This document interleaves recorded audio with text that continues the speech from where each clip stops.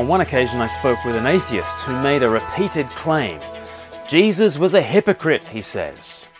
And no matter how many times I asked him for any evidence, he couldn't point to any.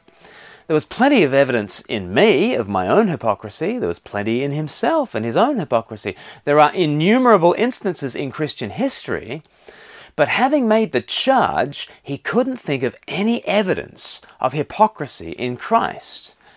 That's quite astonishing, really. When you think about it, hypocrisy is almost the defining characteristic of humanity.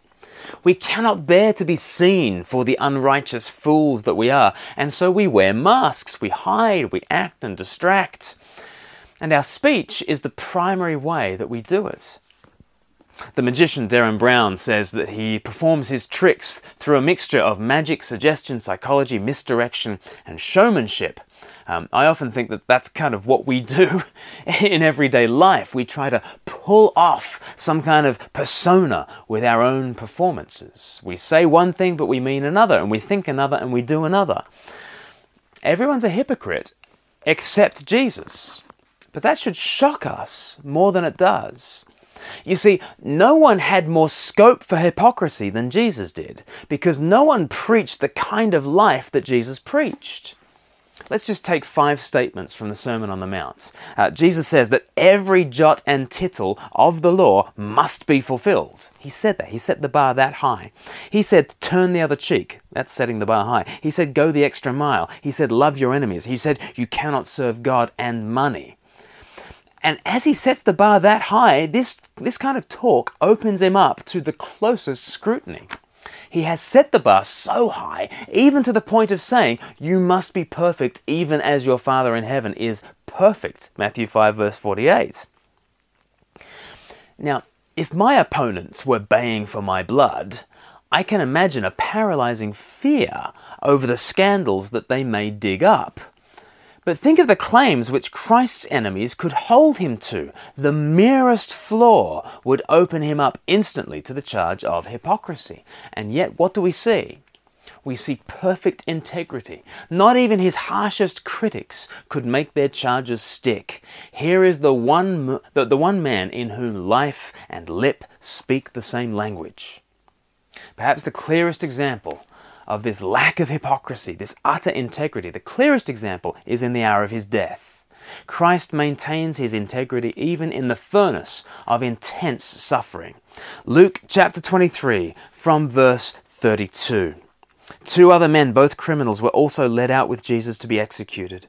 When they came to the place called the Skull, there they crucified him along with the criminals, one on his right, the other on his left. Jesus said, Father, forgive them, for they know not what they do. It's the first of Jesus' last words from the cross. And the first word is a word of forgiveness. It's extraordinary to me. When I bump my head, my first thought is of vengeance. When Christ was pierced, he bled mercy. Iron nails are driven through his hands and feet. His body is hoisted onto the upright. His bones are out of joint. He's struggling for breath, and he prays, Father, forgive. As he bore the curse of God, Jesus cries for our mercy. And so the teacher who makes the highest demand, love your enemies, he obeys it to its darkest depths. He is as good as his word. But his word is not a judgment upon us hypocrites. It's not even a judgment upon Christ killers. This is what's so astonishing about the righteousness of Christ. It does not make him less sympathetic to sinners, but more. This is why he hangs on the cross. His death is not for the pious, it's for the very people who cause his death. And if you ask me, Jesus' prayer here on the cross is answered very literally and specifically. You see, the next time that this crowd would have gathered publicly was at the Feast of Pentecost. That was the feast in the Jewish calendar that was next in the calendar. And so 2 months later, these very people who are gathered around the cross, they would have been back in Jerusalem to hear Peter's Pentecost sermon. And you can read in Acts chapter 2 an incredible answer to Christ's prayer. As Peter preaches, 3,000 people respond. They repent and are baptized for the forgiveness of their sins. And it all traces back to this cross and this prayer. Really and literally, the Father forgives these very people, the ones who murdered his son. At the end of Moby Dick, Captain Ahab's dying words are words of hate. He despises Moby Dick, and with his last breath he spits venom.